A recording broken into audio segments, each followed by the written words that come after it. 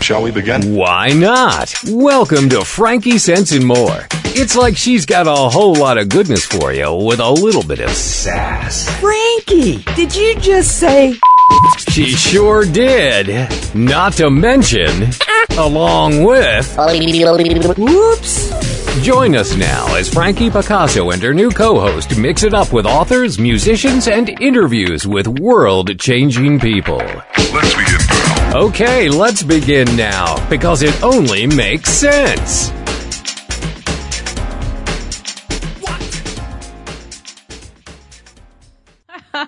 Welcome to Frankie Sense and More. Today we have a bit of a different show with only two guests, but I am so glad that they are both here. Joining us will be author Sharon Smith and later our resident movie correspondent Brent Marchand. He's going to join us to discuss some of the latest movies with meaning. Now we hear everybody on the show. It sounds like there's a whole group of us.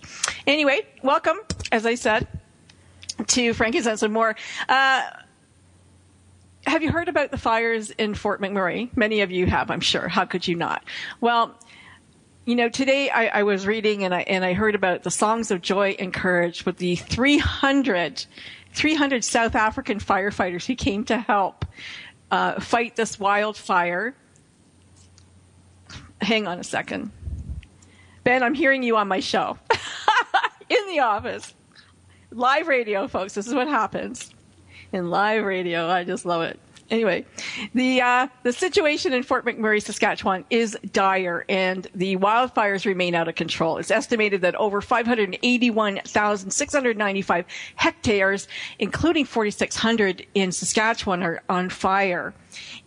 But they now have a new perimeter, thank goodness, of 984 kilometers. However, you know, extreme burning conditions exist. And so these 300 South African firefighters came to Canada. They got off the plane. They started singing and dancing. And they said that when they do this, it helps them to bring, joy, and they wanted to, you know, make the Canadians feel really good, and that the native singing is just their way of banding together. It bonds them as firefighters. And then they went out to fight fires with them. So that's pretty cool. And I want to thank those South Africans and everybody else who's working tirelessly on these fires, because it's just absolutely horrific what is going on out there.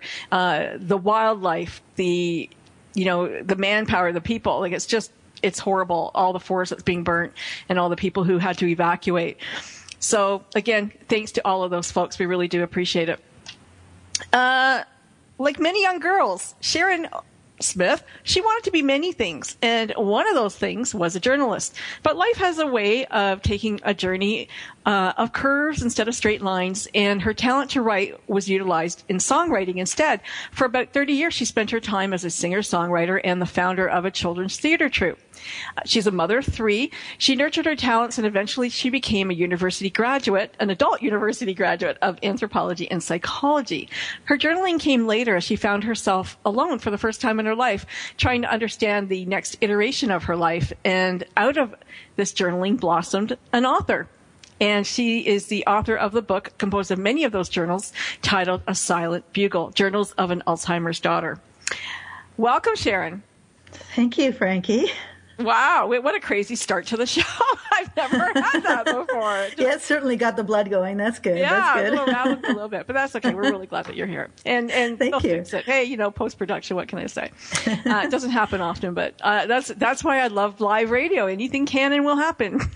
Oh, you know, it happens on stage too with feedback and in the middle of songs, and you just deal with. Yeah, that's right. That's right. Yeah. Wow. Well, you know, it's interesting that. First of all, the book is fantastic. Let me say that. You wrote a beautiful book. Thank you. I could tell how much you loved your dad. Your daddy's girl. And being a daddy's girl, I just, you know, we bonded over that. I can tell you that, because I really felt the love, really felt the love.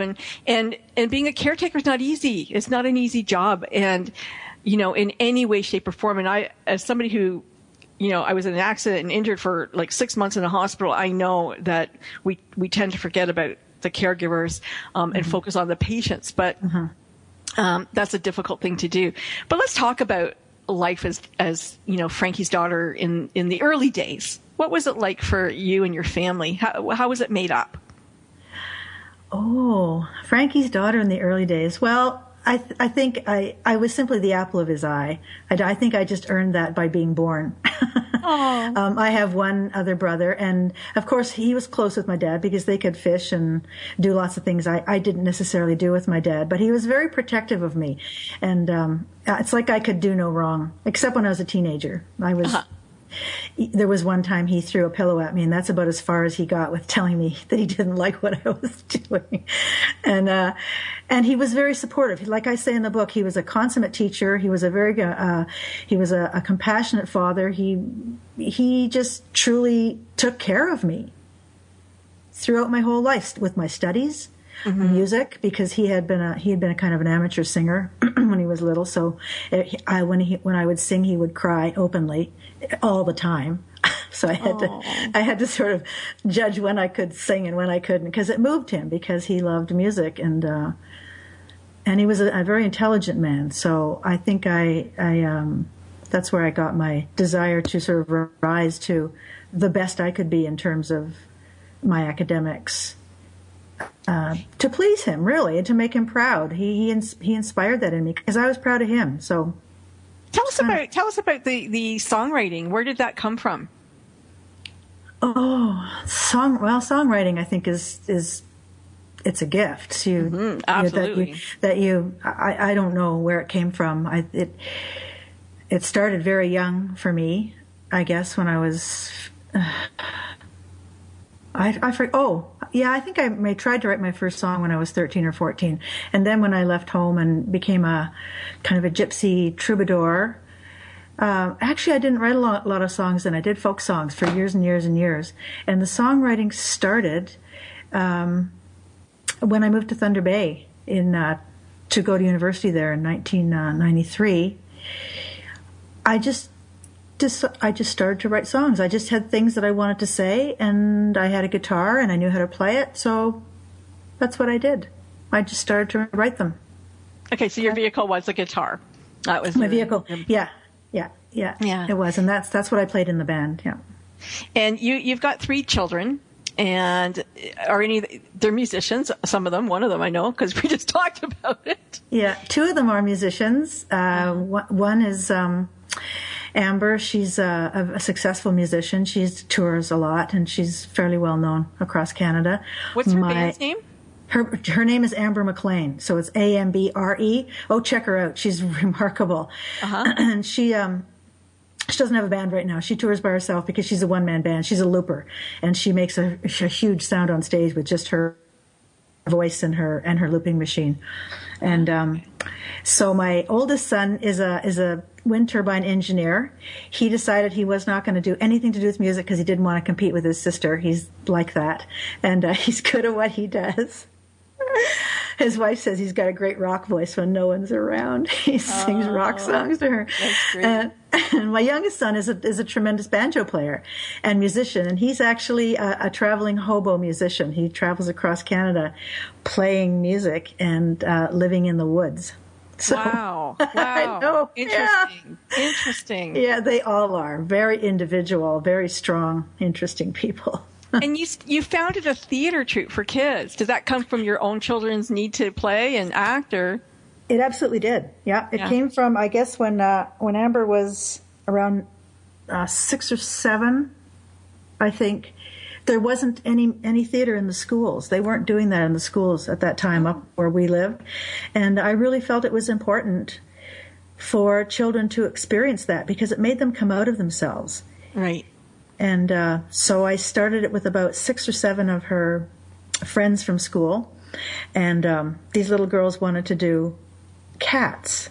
Oh, and I said no. I said it's just too complicated, and it's really kind of, it was over their heads, right? They were only 6 and 7. So we invented a play called Putty Cats, and they all became one of the cats from cartoon characters. Oh, okay. So one was Garfield, one was the Pink Panther, 2 of them were the Siamese cats from, we are Siamese, if you please, from Lady and the Tramp. Yeah, yeah. One was Sylvester. Oh, it was so much fun. And we put on that play. Yeah. And it only did it for a couple of years. And then by the time they were 11, I just couldn't, I couldn't do it anymore. It was a lot of work. to do it. And I was raising 2 other little kids, so.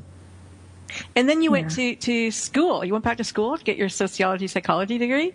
I did. I went back in my 40s because I thought university would give me a job. Yes. Other than a real job. A real job to raise my children. And so I stayed there for 4 years, and I loved being at school. I like to say I educated myself out of a job because I majored in Native studies, anthropology, Native studies, and I thought I would be a liaison. I thought I could be a really good liaison between the Native culture. Too. You know that? Yeah, I love the Native. That too. Me too. Well, here's what happened. Yeah. Because I understood the Native culture and loved them, they called me their blue-eyed cousin because of my spirit is so similar, sure. and because I could translate and talk to my culture. I mean, it's all English, but there's concepts that have to be translated. But by the time I finished, and I had spent 4 years with Native people my age, because they were coming off the reserve as mature students like me, and getting their degrees and going back to help the reserves, it was like, okay, I don't have a job now. Because really what they want is for their own culture to be talking about their culture. Yeah. And I respected that. So that was my university attempt. Oh my gosh. But it was a great experience. We got a minute. We got just a little under a minute before we take our first commercial break. But when did you become a personal support worker? After that? Well, because, as a musician, I had to have side jobs all the time because, gigs will come sometimes and come not sometimes. And so I started doing that in Thunder Bay when I was going to university, actually, and then continued it in Guelph once the band was formed, and did that for about 4 years while we were doing our shows and rehearsing and the things musicians do. Yeah. Yeah, well, that totally makes sense because you never know when your next gig's coming from. But we are going to go to a break very soon. You're listening to host Frankie Picasso on Frankie Sense and More. I'm talking to author Sharon Smith. She's the author of A Silent Bugle. It's a wonderful little book. And stay tuned. Don't go anywhere. We are coming right back to speak to this fascinating gypsy of a woman. And more. We'll be right back after we pay the bills. So last night, my husband was laughing as he was reading about the differences between men and women. According to the article, men get single tusks or hiccups more often than women. Everyone knows that women are better at multitasking than men. I'm good at both multitasking and procrastinating, which means right now there are 28 things that I'm putting off until later. What's another word for a person who puts everything off until the last minute? A cunctator. Women blink nearly twice as much as men, and while men can read smaller print than women, women can hear better. In fact, when a woman says, "What?" she heard you.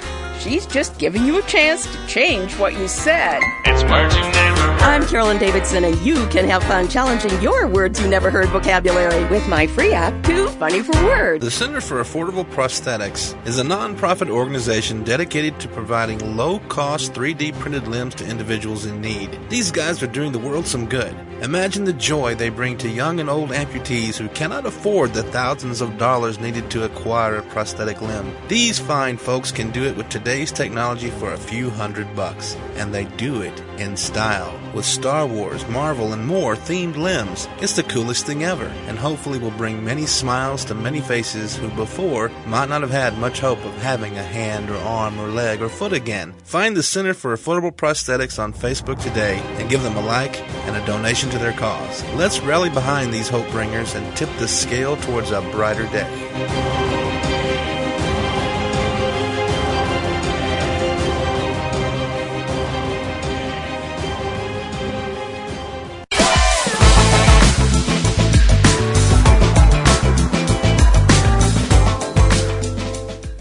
Well, we paid a couple of bills, and we are back with Sharon Smith. We're so happy that you are still with us, too.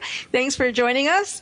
Sharon wrote the book, A Silent Bugle, a tribute, really, to her father and the work that she did as his sole caregiver through Alzheimer's. And you wrote, and I know I have it somewhere because it touched me so deeply, what you said there.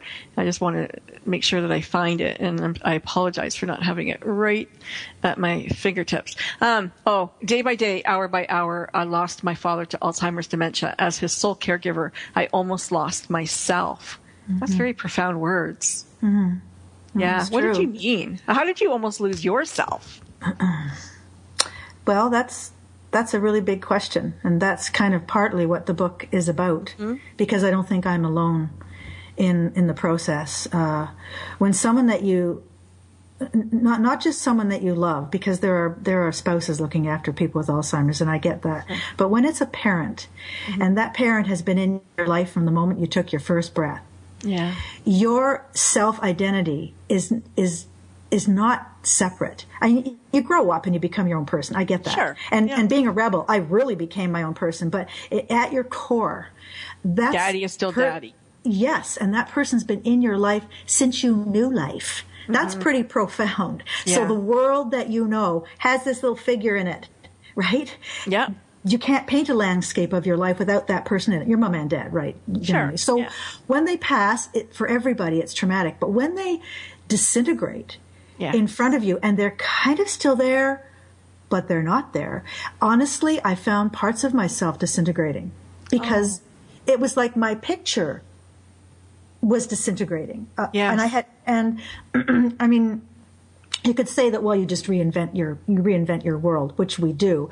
But while it's happening, he's still there to all appearances. So I'm not going to reinvent my world while he's still there, but he's not there. He's becoming like a shadow figure in that world. And on the psyche, that has a really profound effect.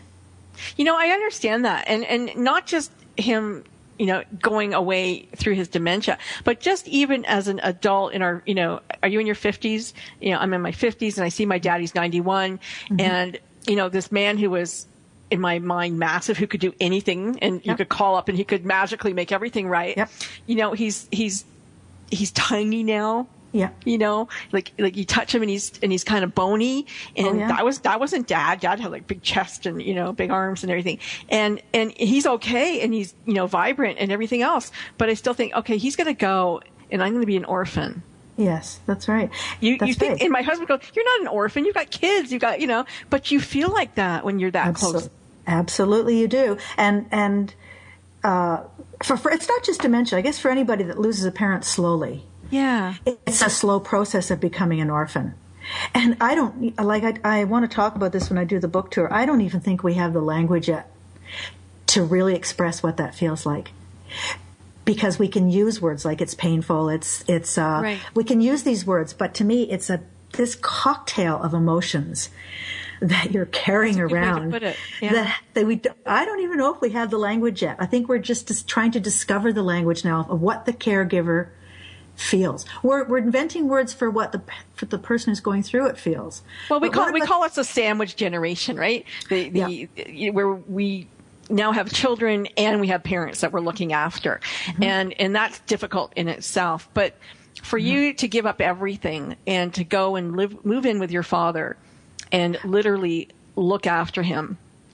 Well, at the time when I made the decision, and I made the decision in a split second. It was a split second. I saw him one morning because I would go to my parents' home, which was a 2-hour drive away, and stay for 3 days and then come back to my apartment and work. One morning when I was leaving, because my mom was physically needed help, he just looked at me and started to cry and said, "You have to leave." And my heart broke. And on that drive home, I went, "Yup, that's not going to happen again." I quit my job, got rid of my apartment, and moved there because I could just see his need was far greater than my need, because I didn't have a partner. I didn't have a job that I was stuck to. It was a very mobile job. Why wouldn't I? I thought, why wouldn't I go? I have no reason not to go besides the fact that I love him, which means I will go. So when people said, "Oh, it's so great what you did for your dad," I think it's not that great. It was just a natural decision. But you know what? I understand. And it was great what you did for your dad. But if our society has become so selfish that they say it was great what you did for your dad, and yet other civilizations, other cultures, it would just be a natural thing to do. Yeah. And I think it would. And I think partly my studies in cultural anthropology and staying with Native people in the reserve, I got to see how they treat their elders. And you're absolutely right. That's the one thing I brought back down to Southern Ontario with me was the way they treat their elders, the good reserves. Like obviously I'm talking about the ones that are healing. The way they treat their elders was so different from the way I love my grandmother, but she was kind of off to the side. They pull their elders in, and that impressed me immensely. It really did. And so I think you're right. That affected me to the point where I kind of automatically responded. Yeah. That way. Yeah. Yeah. And I didn't have a husband and teenagers still in the home. To be realistic. Which made it more difficult. Yeah. It was obviously that's hard for people. They can't just say bye-bye to their families. I was mobile. I had a cat and a dog. They went with me. I just sort of uprooted my How long did your mom last after you moved there? 10 months. She lasted 10 months. Yeah. And then it really wasn't my intention, to be honest, to stay on as long as I did, because I didn't feel like I had the credentials, even though I had worked as a PSW. Sure. But I just couldn't leave him. I mean, the first year we were both grieving her death. Yeah. And then by the time, we never stopped grieving your mother, really, but by the time it had soothed a bit, we were into a pattern together of living together and doing the three, like I talk about in the book, those three oases. We both enjoyed doing those things, so why should I leave? It was only in the 4th and 5th year when it was difficult, because his condition got very difficult and he got very feisty and resistive. Yes. That's when, it was difficult. That's very difficult, isn't it? I mean, to see the personality change and in your head, you're going, okay, well, it's a disease. He's not really angry at me, but it's very difficult not to take that personally when you're really looking after somebody. It is giving up everything for them. It is very, very difficult. And I think the journaling helped me because I could, some of those journals were so dark. They never made it into the book because I was really having to purge and vent how hurt I felt. Yeah. I knew he didn't mean to say it. My brain knew that. Right. Of course but I knew. The heart hurts anyway. The heart hurts. And the little girl that I still am inside to him was the one that received it and didn't receive it very well because it's so hard to explain to people who have not been a daddy's girl to understand that relationship, isn't it? It is very hard. I feel bad. Like my own daughter didn't have that. But she goes, why is he so reverent? Like, why do you, because it was so special. Yeah. He's such a wise figure. Yeah. And I mean, the mom is a different figure unto herself too. Yeah. But I think, there are even people that have read this book whose father didn't pass with dementia, who have said the same thing as you. They just loved their dad so much that they cried through this book. They didn't. Alzheimer's wasn't even in their life, but you're right. It's that feeling of losing this person that is almost like a little god in your life. He is like a little god, for sure. Yeah. Now, do you have your book in hand? I do. Pick a page, any page. Read us a little bit from a journal. Let the audience hear something. Okay, I'm going to pick one of my favorites. It's going to just take me a sec. Take because you'll recognize, From Dad to Papa. Yeah. I like this one because it was... Do you remember? Can you set up the scene? Do you remember it? Well, I don't remember when I started to call him Papa. Okay. I honestly don't remember. It just sort of seemed to happen. And I guess... long after it happened, I thought, wow, what am I doing? I wonder how come I'm all of a sudden calling him Papa? Because I called him Dad all my life. So, and this book is just little vignettes, as you know, which I like. It's just little stories that don't take too long to read. So, somewhere along the way, I stopped calling my dad Dad. I had been calling him Dad all my life. And except for the era of the Frankie stories, which is so funny because his name was Frankie. I know. When we all called him Frankie now and again, I had never thought of him as anything but Dad. But in about the 3rd year of our journey together, I suddenly found myself calling him Papa. The word just appeared from out of nowhere, it seemed, and became a common part of our rapport. I liked the soft, sweet sound of it. It made me feel softer and sweeter in return. There was a soothing kindness to the way it rolled out of my mouth. My dad never objected to it, so I just assumed it made him feel good, too. Something about the earthy ethnicity of the word itself lifted us both out of the mundane sameness of plain old official-sounding dad and gave our relationship a sense of continuity, of ancestral significance. At least for me it did. So I continued to call him that for the rest of the last few years of our time together. Then again, I just may have unconsciously adopted it because of my fondness for the song Papa, Can You Hear Me? From the Broadway hit musical Yentl. I had long admired the way Streisand sang that song so tenderly, and fancying myself as the heroine in a musical could have had the potential to empower my weakening resolve. But in all seriousness, it was that feeling of tenderness that was so vital for me. I think the tenderness of the word Papa alone helped me cope with and relinquish my own stubborn resistance to losing what he had been, in order to gently accept what he was becoming. Wow, that's beautiful. It's, the imagery and just the way you self-examine as you write your journal. I mean, of course, that's what they're for. It's beautiful, really beautiful. And I hope that you're reading when you go out on your book tour, because it's special. Well, I'm going to... I'm sort of trying to sculpt what it is I'm going to do and say, so I'm adding that to the idea of reading maybe a different thing at each, or just reading the audience. That's what you do as a musician. You read the audience and decide which song is best for everybody, and that's probably what I'll do. Yeah. Yeah, we've got about a minute, maybe a bit less, until we go to a commercial break. And when we come back, Sharon wrote a song. Speaking of singing and songs and audiences, you wrote the song, and let's set it up for them, because when we come back, we're going to play it as we come back in. Your daughter is actually singing it. Your daughter, Amber. Yeah, she's singing it because it was recorded by the band that we were both in together for quite a few years. Really good band. Really good band. Oh, Ken was a good band. It's just we all evolved and everybody went different ways. So it lasted 5 years and we had a good run. Yeah. So wait, we're going to go. So stick around. Don't go anywhere. If you have to have a bio break, go and do that. Come back quick, because we are going to come back and hear the song I Remember. Thank you. Something to look forward to.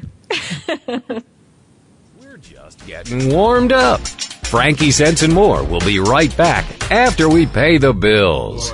Secret Cuisines and Sacred Rituals is a quest, a place, and a feast. Join host Vilasi Venkatachalam every week to explore myths, mystique, old medicine, and brilliant modern solutions through a dazzling kaleidoscope of cuisines, cultures, and cures. This is the place where tribes gather, strangers and familiars, to be memory keepers and makers of our evolving, enduring, evergreen, spoken legacy of wisdom and ingenuity. In Vilasi's words, when we do old things in new ways and new things in old ways, we paint with an inspired palette, weave our own healing traditions, and become our own guru. Vilasi is a troubadour of secret cuisines and sacred rituals. She collects stories of wisdom, ingenuity, and grit. She believes wellness and transformation happen when you stand at the threshold of delight and discovery. She displays her hidden penchant for drama when she leads the safari at the supper club. Her favorite pastime is to extol the marvels of cuisines, cultures, and cures. To her audience in workplaces, seminars, and salons, her mantra is, be your own guru. She is a biochemist, botanist, and alchemist who likes to churn delightful, useful things from a brew of art and science, ancient and evolving, old medicine, and new cures. Join Vilasi every Friday at 11 a.m. Eastern Standard Time, only here on the Woohoo Radio Network. Decades pass in the blink of an eye. Things change because time never stands still. Have you ever wondered what life was like in the proverbial way back when? Visit the historic Goodman LeGrand Home and Museum to witness a time capsule of days gone by. Located at 624 North Broadway in Tyler, Texas, with open hours of 10 a.m. to 4 p.m. every Tuesday and Saturday, it's more than worth your time. It's a must to remember life as it was. Call 903-531-1286. That's 903-531-1286 to learn more.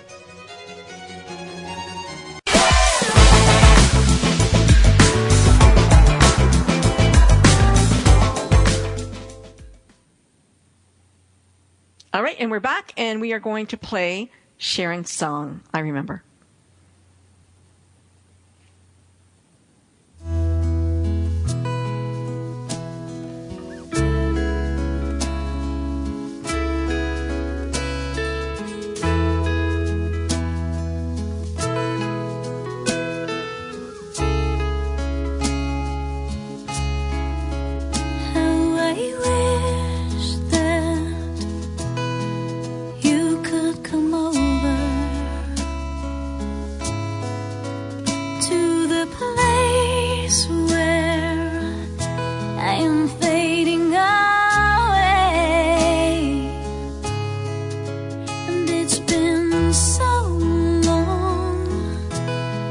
I'd like you to stay a while,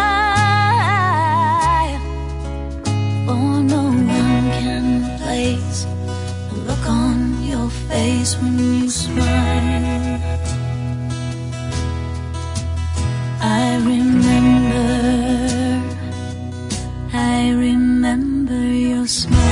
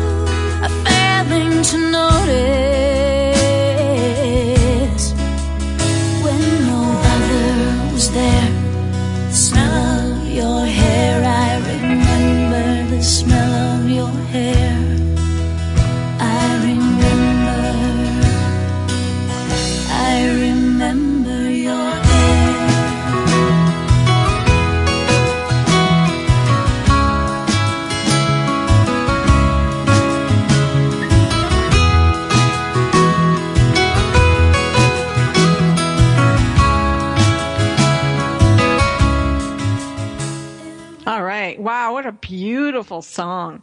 Just gorgeous. Yeah. Everybody sounds great on it. And it's just a great song. Was that written, did you say you wrote that before your dad became ill? Yeah.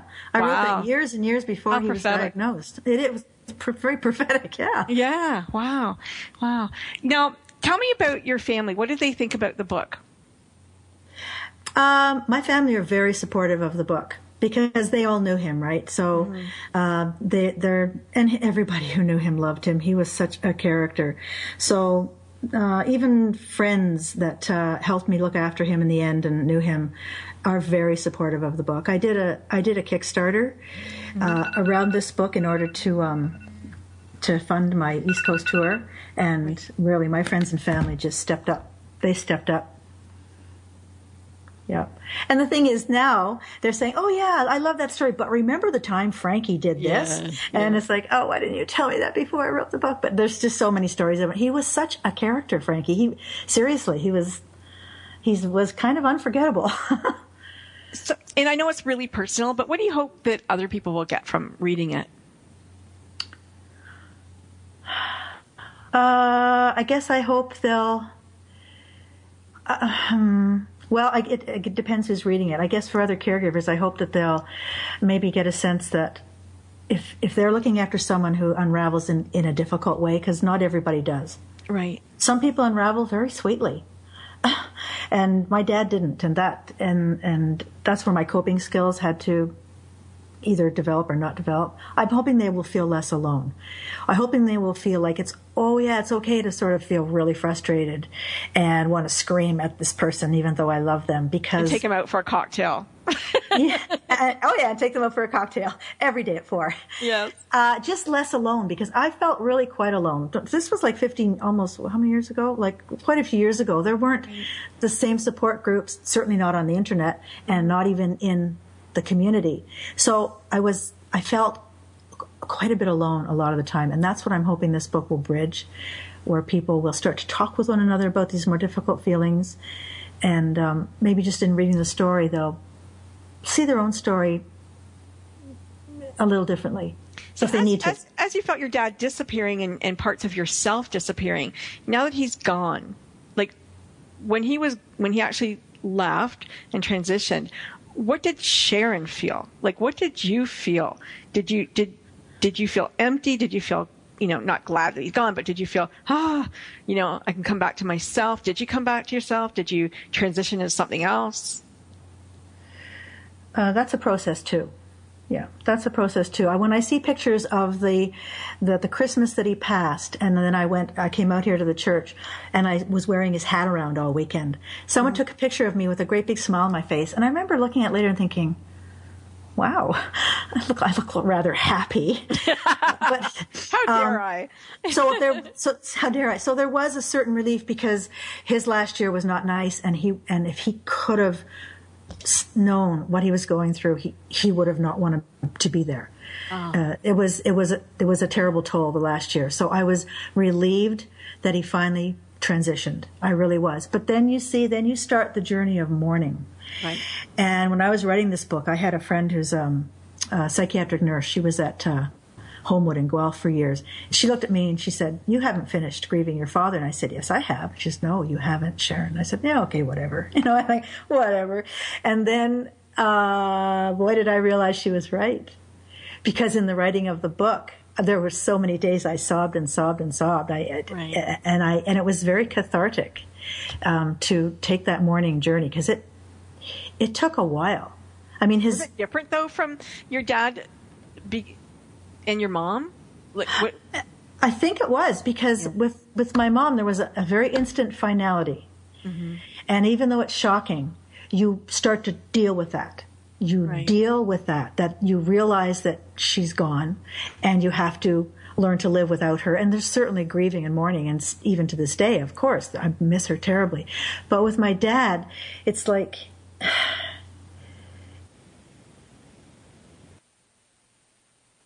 hello?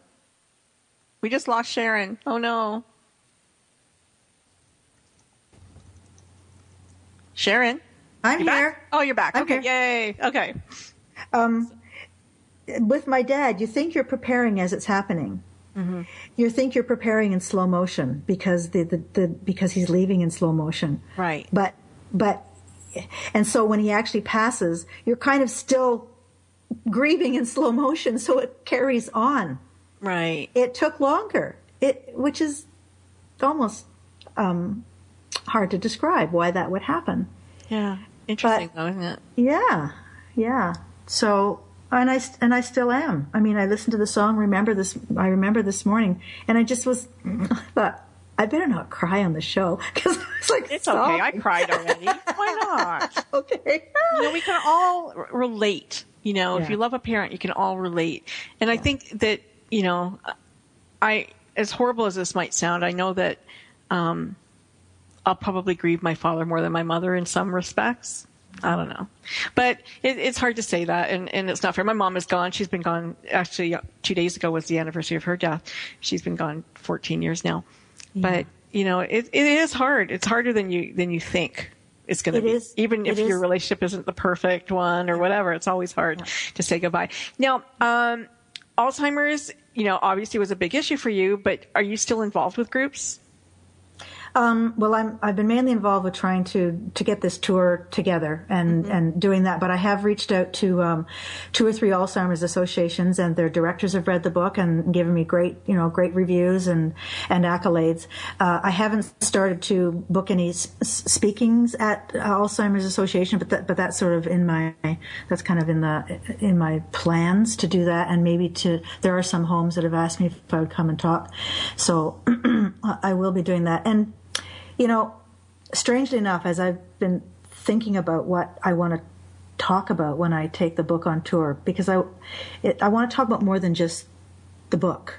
Right. All these insights have been coming to me about what I really feel about Alzheimer's. It's kind of interesting. So I've got this body now of things I really feel passionate about, talking to the world of Alzheimer's. So I don't know where that's going to take me. That wasn't in my expectation. Right. But, you didn't you become a spokesperson. I just feel like I have some things that I really want to say, and I didn't expect that to come out of this. I really didn't. What would you want to say right now to somebody who is a caregiver for their parent with Alzheimer's? Is there any one piece of advice or any one thing that you want to, hey, you got to know this? Yeah, I do. And I would say, as much as all the medical and the hospice people will tell you have to take time for yourself, which is true. You have to eat well, you have to sleep well if you can. It's really important to allow yourself to feel the emotions that you're feeling and not feel guilty. Put them down on paper and say it's okay to feel them. Because they're really just residual, better, but they're residual emotions coming from knee-jerk reactions of things that we maybe can't control, and it's okay. It's not unusual. to feel those things. And you have to caregive yourself. Put yourself in the picture of your caregiving. That's very hard for caregivers to do. For sure it is, yeah. And that's it's a selfless act in itself to be a caregiver. And people will, I'm sure they call and say, oh, Sharon, how's your dad? How's your dad? And, absolutely. Do they say, hey, Sharon, do you need a break? Can I break you? Can I, not break you, but can I, relieve you? Yeah. Would you like to go get your hair done or something? No, you're right. And caregivers have to really realize that they need to caregive themselves and honor their own feelings as well. So I think that's important. I think it's a spectacular book. I think you're really courageous and interesting woman, and I think it's going to be really exciting for you to go on your book tour and for people to meet you. And some, I think, amazing experiences are going to come up, and it's going to be very exciting to find out what they're going to be. Yeah, I'm very excited. I'm excited that my brother is coming too, because he was a rock for me. He says he didn't do anything. Oh, I didn't do anything. He did. Every time I needed to call, he listened. You know what? I wanted to say this one thing, because we are going to go to break and we're going to come back with Brent. But I wanted to, one thing that kind of made you a little bit livid was that people said, oh, looking after them is like looking after a baby. Yes. That made you a little pissed off. No, I don't. I'm going to talk about that, because that's not true. Yeah. That's really not true. A baby is on a very different learning curve trajectory than someone who's losing all their learning. It's not the same thing at all. And the emotions are not the same. And the respect that you have to give this person just because they're declining is very different from a kid. You respect a child's learning curve because they're going to learn more and more and more and more and more. Right? Yep. You have to respect what is being lost. I don't like the analogy. I agree. On that note, think about that, folks. We're going to go to commercial break, and when we come back, we're going to the movies. Thank you. Frankie Sense and More. We'll be right back after we pay the bills. It's words you never heard. If you have a lot of spizzerinctum or the will to win, and you have a strong desire to be a part of your favorite sports team, the National Hockey League might be for you. Did you know that if both goalies on an NHL hockey team are injured, anyone at the game is eligible to step in and play the part? Teams have resorted to using their coaches, team owners, and even their web designers to fill in for injured goalies. It's as simple as slipping into your breezers or hockey pants. The original hockey puck was made out of frozen cow dung. The fastest puck shot on record was clocked at 114 miles per hour. And I'd like to take this opportunity to send out a special thanks to the men and women of our armed forces serving our country around the world. It's words you never heard. I'm Carolyn Davidson, and you can have fun challenging your words you never heard vocabulary with my free app, Too Funny for Words. It's words you never heard. Is there a particular food item that you absolutely crave to the point of madness? Then you're an opsomaniac like me. I love avocados, for instance. Probably because avocados have more protein, fat, and calories than any other fruit. Some folks are afraid of the avocado, nicknaming it the alligator pear for slippery and yucky. What's a word for the fear of food? Sitiophobia. Talk about yummy snacks, let's not forget potato chips. A pound of potato chips costs 200 times more than a pound of potatoes, or tater tatties as Aussies call them. The slang word spud derives from the spade-like tool used to dig them out. What's another word for mashed potatoes? Pachi-pachi. It's words you never heard. I'm Carolyn Davidson, and you can have fun challenging your words you never heard vocabulary with my new app, Too Funny for Words. Hey, and you're listening to Frankie Sense and More. I am your host, Frankie Picasso. Thank you for sticking around. Coming up now is our wonderful The Good Radio Network's movie correspondent, Brent Marchand, and we are thrilled that Brent's book, Get the Picture, Conscious Creation Goes to the Movies, was named the winner for Best New Age Nonfiction in the National Indie Excellence Awards Program. Congratulations, Brent. Well, thank you so much. It was a really pleasant surprise. Yeah, I bet. So tell folks how they can get it. The book is available in print and ebook formats. It's available from Amazon, Barnes & Noble.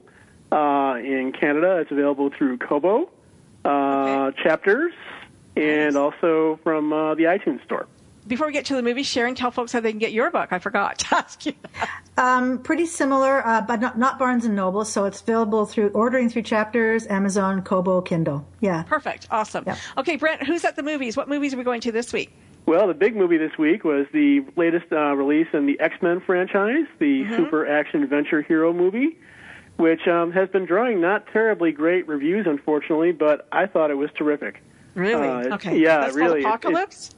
It's X-Men Apocalypse. It's a story of a resurrected being who comes to life and decides he wants to wipe the slate clean, and he does battle with the X-Men superheroes, the ones who have special powers, sure, so that they can try and stop him from doing it. And the thing that I really liked about it is, it's got great action, it's got great sequences with special effects and everything, but it also really does an excellent job at exploring issues related to managing one's personal power and the responsibility that comes with that. And that applies not only to the villains, but also to the heroes, which is really interesting because it's something that if we all have this tremendous reserves of personal power that we don't really have a great awareness of, we better learn it before we start to exercise it. Right. And this movie really does a great job of doing that. Just because you have a nuclear weapon doesn't mean you have to hit the button. Absolutely. Absolutely. I want to know about The Lobster. That just sounded too exciting for me. The Lobster is probably one of the most unusual movies I have ever seen in years. Basically, it's set in a near future version of England, where being coupled is mandatory, and people who find themselves single end up going to special facilities that they call hotels, where they're required to find a mate within 45 days, or they get turned into an animal. It's an animal of their choice, by the way, but it's still an animal. And the animals do the animals have a choice in falling in love and going back, or? Well, the theory is that if these people can't find love as human beings, then hopefully they should be able to find it in a second chance as an animal. Oh my goodness! That's awesome. and so Colin Farrell decides that he'll be a lobster if he can't find love. Yes, and he decides he wants to be a lobster because lobsters, if they don't get caught and boiled, have one of the longest lifespans of any animals, and they remain sexually fertile their entire lives. Wow! And who's his love interest? Is that Rachel Weisz I saw? Yes, it was. Yeah. Now, the one thing, people who are opposed to this notion of mandatory coupling. Go off and kind of live on their own. They call themselves loners. Okay. And they are rampant individualists who reject anything even remotely suggesting the idea of being partnered. Okay. So you have a very interesting two kinds of dogma set up in this movie. The people who are voluntarily going into the coupling rituals, and the people who are trying to be rampant individualists. So it's a metaphor in many ways for kind of where our society is these days as well, in terms of the polarization in viewpoints, either right or left. So there's a lot more than just this kind of quirky story going on the surface. But it doesn't matter if you fall gay or not, you can fall in love with whoever you want. But I mean they're not opposed to being heterosexual or homosexual. It's a question of being coupled with somebody as opposed to being single. And why is that so important? They seem to feel that it's important for maintaining conformity in society. It's a lot of issues. Do they get changed using magic or technology? Technology. Okay, cool. Yeah. Very cool. So it's really strange. It's really fun. It starts to drag a little bit in the second hour. It kind of goes off on a couple of tangents that I think they could have done without, but it's really one of the most unusual movies I've seen in quite a while. The trailer looks bizarre, but fun. Yeah. Oh, yeah. Money Monster. Okay, I saw Money Monster. Let's talk about that. Money Monster, we're getting to another film here that's dealing with a question of responsibility. Basically, it tells the story of a host of a madcap financial news program played by George Clooney, who offers news about what's going on Wall Street, and he also offers stock tips. Well, one of them goes bust, and he ends up being taken hostage while he's on the air by one of the disgruntled investors who lost his money in a bad investment. So he demands that not only that Clooney apologize to him for, having caused him this financial loss, but he also wants him to corral the CEO of the company and get him on the air so he can, get an apology from him as well. And if he doesn't do what he asks, he's got him fitted in a vest with a bomb. Oh, so he's not asking for money? He's just asking for an apology? He wants money too, but I mean, he's mainly concerned with getting the apology. So interesting. Because he thinks that they're taking they're lying to the public and they're taking them for a ride and all of this. What was very disturbing about the movie, I don't know if I can talk about that or not, though. There was something very disturbing because I talked to you about it at the end, and it really, really bothered me, and I actually ended up with tears because it was just a comment on society, how cold we are, really. Like, it's like reality TV. It was all being televised, and this whole thing was like when the juice was going down the highway in his car, and everybody was like, OJ, they were following him for the 10 minutes, and then when it's all over, it's over, kind of thing. And it's kind of like that in a way with this movie. It's interesting too because it really explores the question of responsibility from a variety of angles. Yeah, you have the responsibility of the host giving his viewers accurate information. You have the responsibility of the CEO giving his investors accurate information so they can make a smart decision. You have the responsibility of the investors saying, make sure you do your homework before you go into something. It's not a good deal. Yeah. And everybody is kind of trying to shed themselves. The buck. So wow, sounds like the world. Yeah, it is a little bit like the world. Yeah. I know. It was directed by Jodie Foster, and she does a great job of really maintaining this kind of edge of your seat quality. Yeah, she was awesome. Yeah, and Jodie Foster is a director. She just maintains this edge of your seat quality all throughout the movie. Yeah, really good. I know Sharon wanted to hear about Vaxxed because that's very that was really interesting. This is a very controversial documentary. It first kind of came to the public's notice when it was withdrawn from the Tribeca Film Festival in New York earlier this year. Right. And that was probably the best thing that could have happened for it because suddenly everybody wanted to see it. Another case of you want what you can't have. Right. Yes. So it's gone to a lot of other film festivals. It's gone to a lot of special screenings. I saw it at a special screening here in Chicago where it was hosted by Andrew Wakefield, the director, and several of the other people who were the interviewees in the movie. So and it's fascinating. The premise of the movie is that is it the mumps rubella vaccine? It's a combination MMR pediatric vaccine that's coming under fire as being related to. Yeah. As far as being related to a spike in autism. Right. Now it's now one of the things that a lot of critics in boys. Sorry. In boys, more specifically. Primarily in boys, but it does happen in girls too. Right. So this is the same vaccine though that we've been having since the 50s. Yes. Okay. Yeah. Well, there's also a spike specifically among African American boys also. Okay. That's odd. But the premise of the movie is it explores the dangers possibly associated with this particular product and this particular condition. And one of the things that a lot of critics, both professional film critics and just general audience members who've been critical of the film, have kind of misconstrued, is they try to paint it as a movie that's completely against vaccines, which is not true.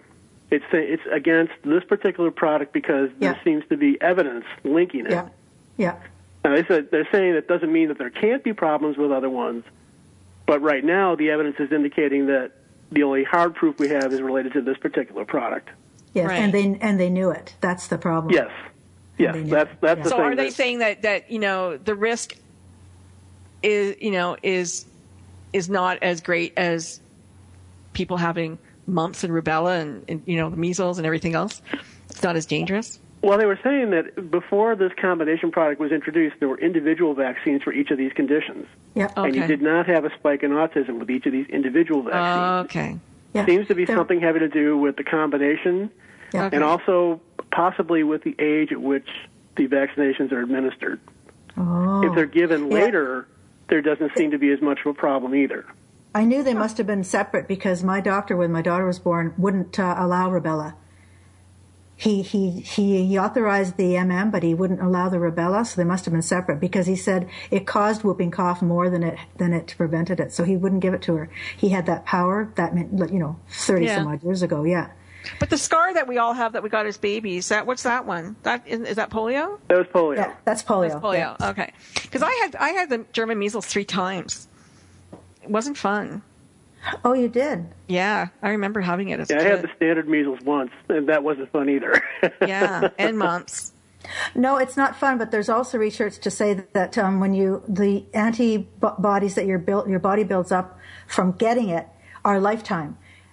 The antibodies you get through a vaccine do not necessarily, But I have a friend who had polio as a child, and then she got the adult. It came back in an adult form. I can't remember what they call it right now because it's been a while since we talked about it. But it did come back, and there's a reemergence of tuberculosis because people aren't getting vaccinated for that, which is pretty scary, especially immigrants coming into the country with tuberculosis. It's a hard debate, isn't it? You have to be safe. I mean, look at how the smallpox wiped out the Indians. Yes. Pretty scary stuff. We've only got a minute, so take us to the end, Brent. Oh, well, I was going to say it's certainly an interesting documentary. I really would encourage people to go see it with an open mind, rather than just ruling it dismissively out of hand beforehand, which a lot of people are doing, unfortunately. Yeah. Hear what they have to say. They have an opportunity on their website for you to take action on certain things that you can do to try and push us forward to see, let's get an answer. Yeah. Definitively. Well, thanks again for bringing us the movies. I can't wait to hear what's on next month. And congratulations on your book award. Thank you so much. Folks will come and get the picture. Conscious Creation goes to the movies. You can listen to my interview with Brent about his book. I can't remember what month it was, but go on the GoodRadioNetwork.com website. You'll find it. Right? I will. I believe it was in December. Okay, Sharon. Thank you there you go, September. Goodbye, everybody. Bye. Thank you so much. Thank you. Take care. Bye, Brent. Bye. She not you, she the one way to turn the world.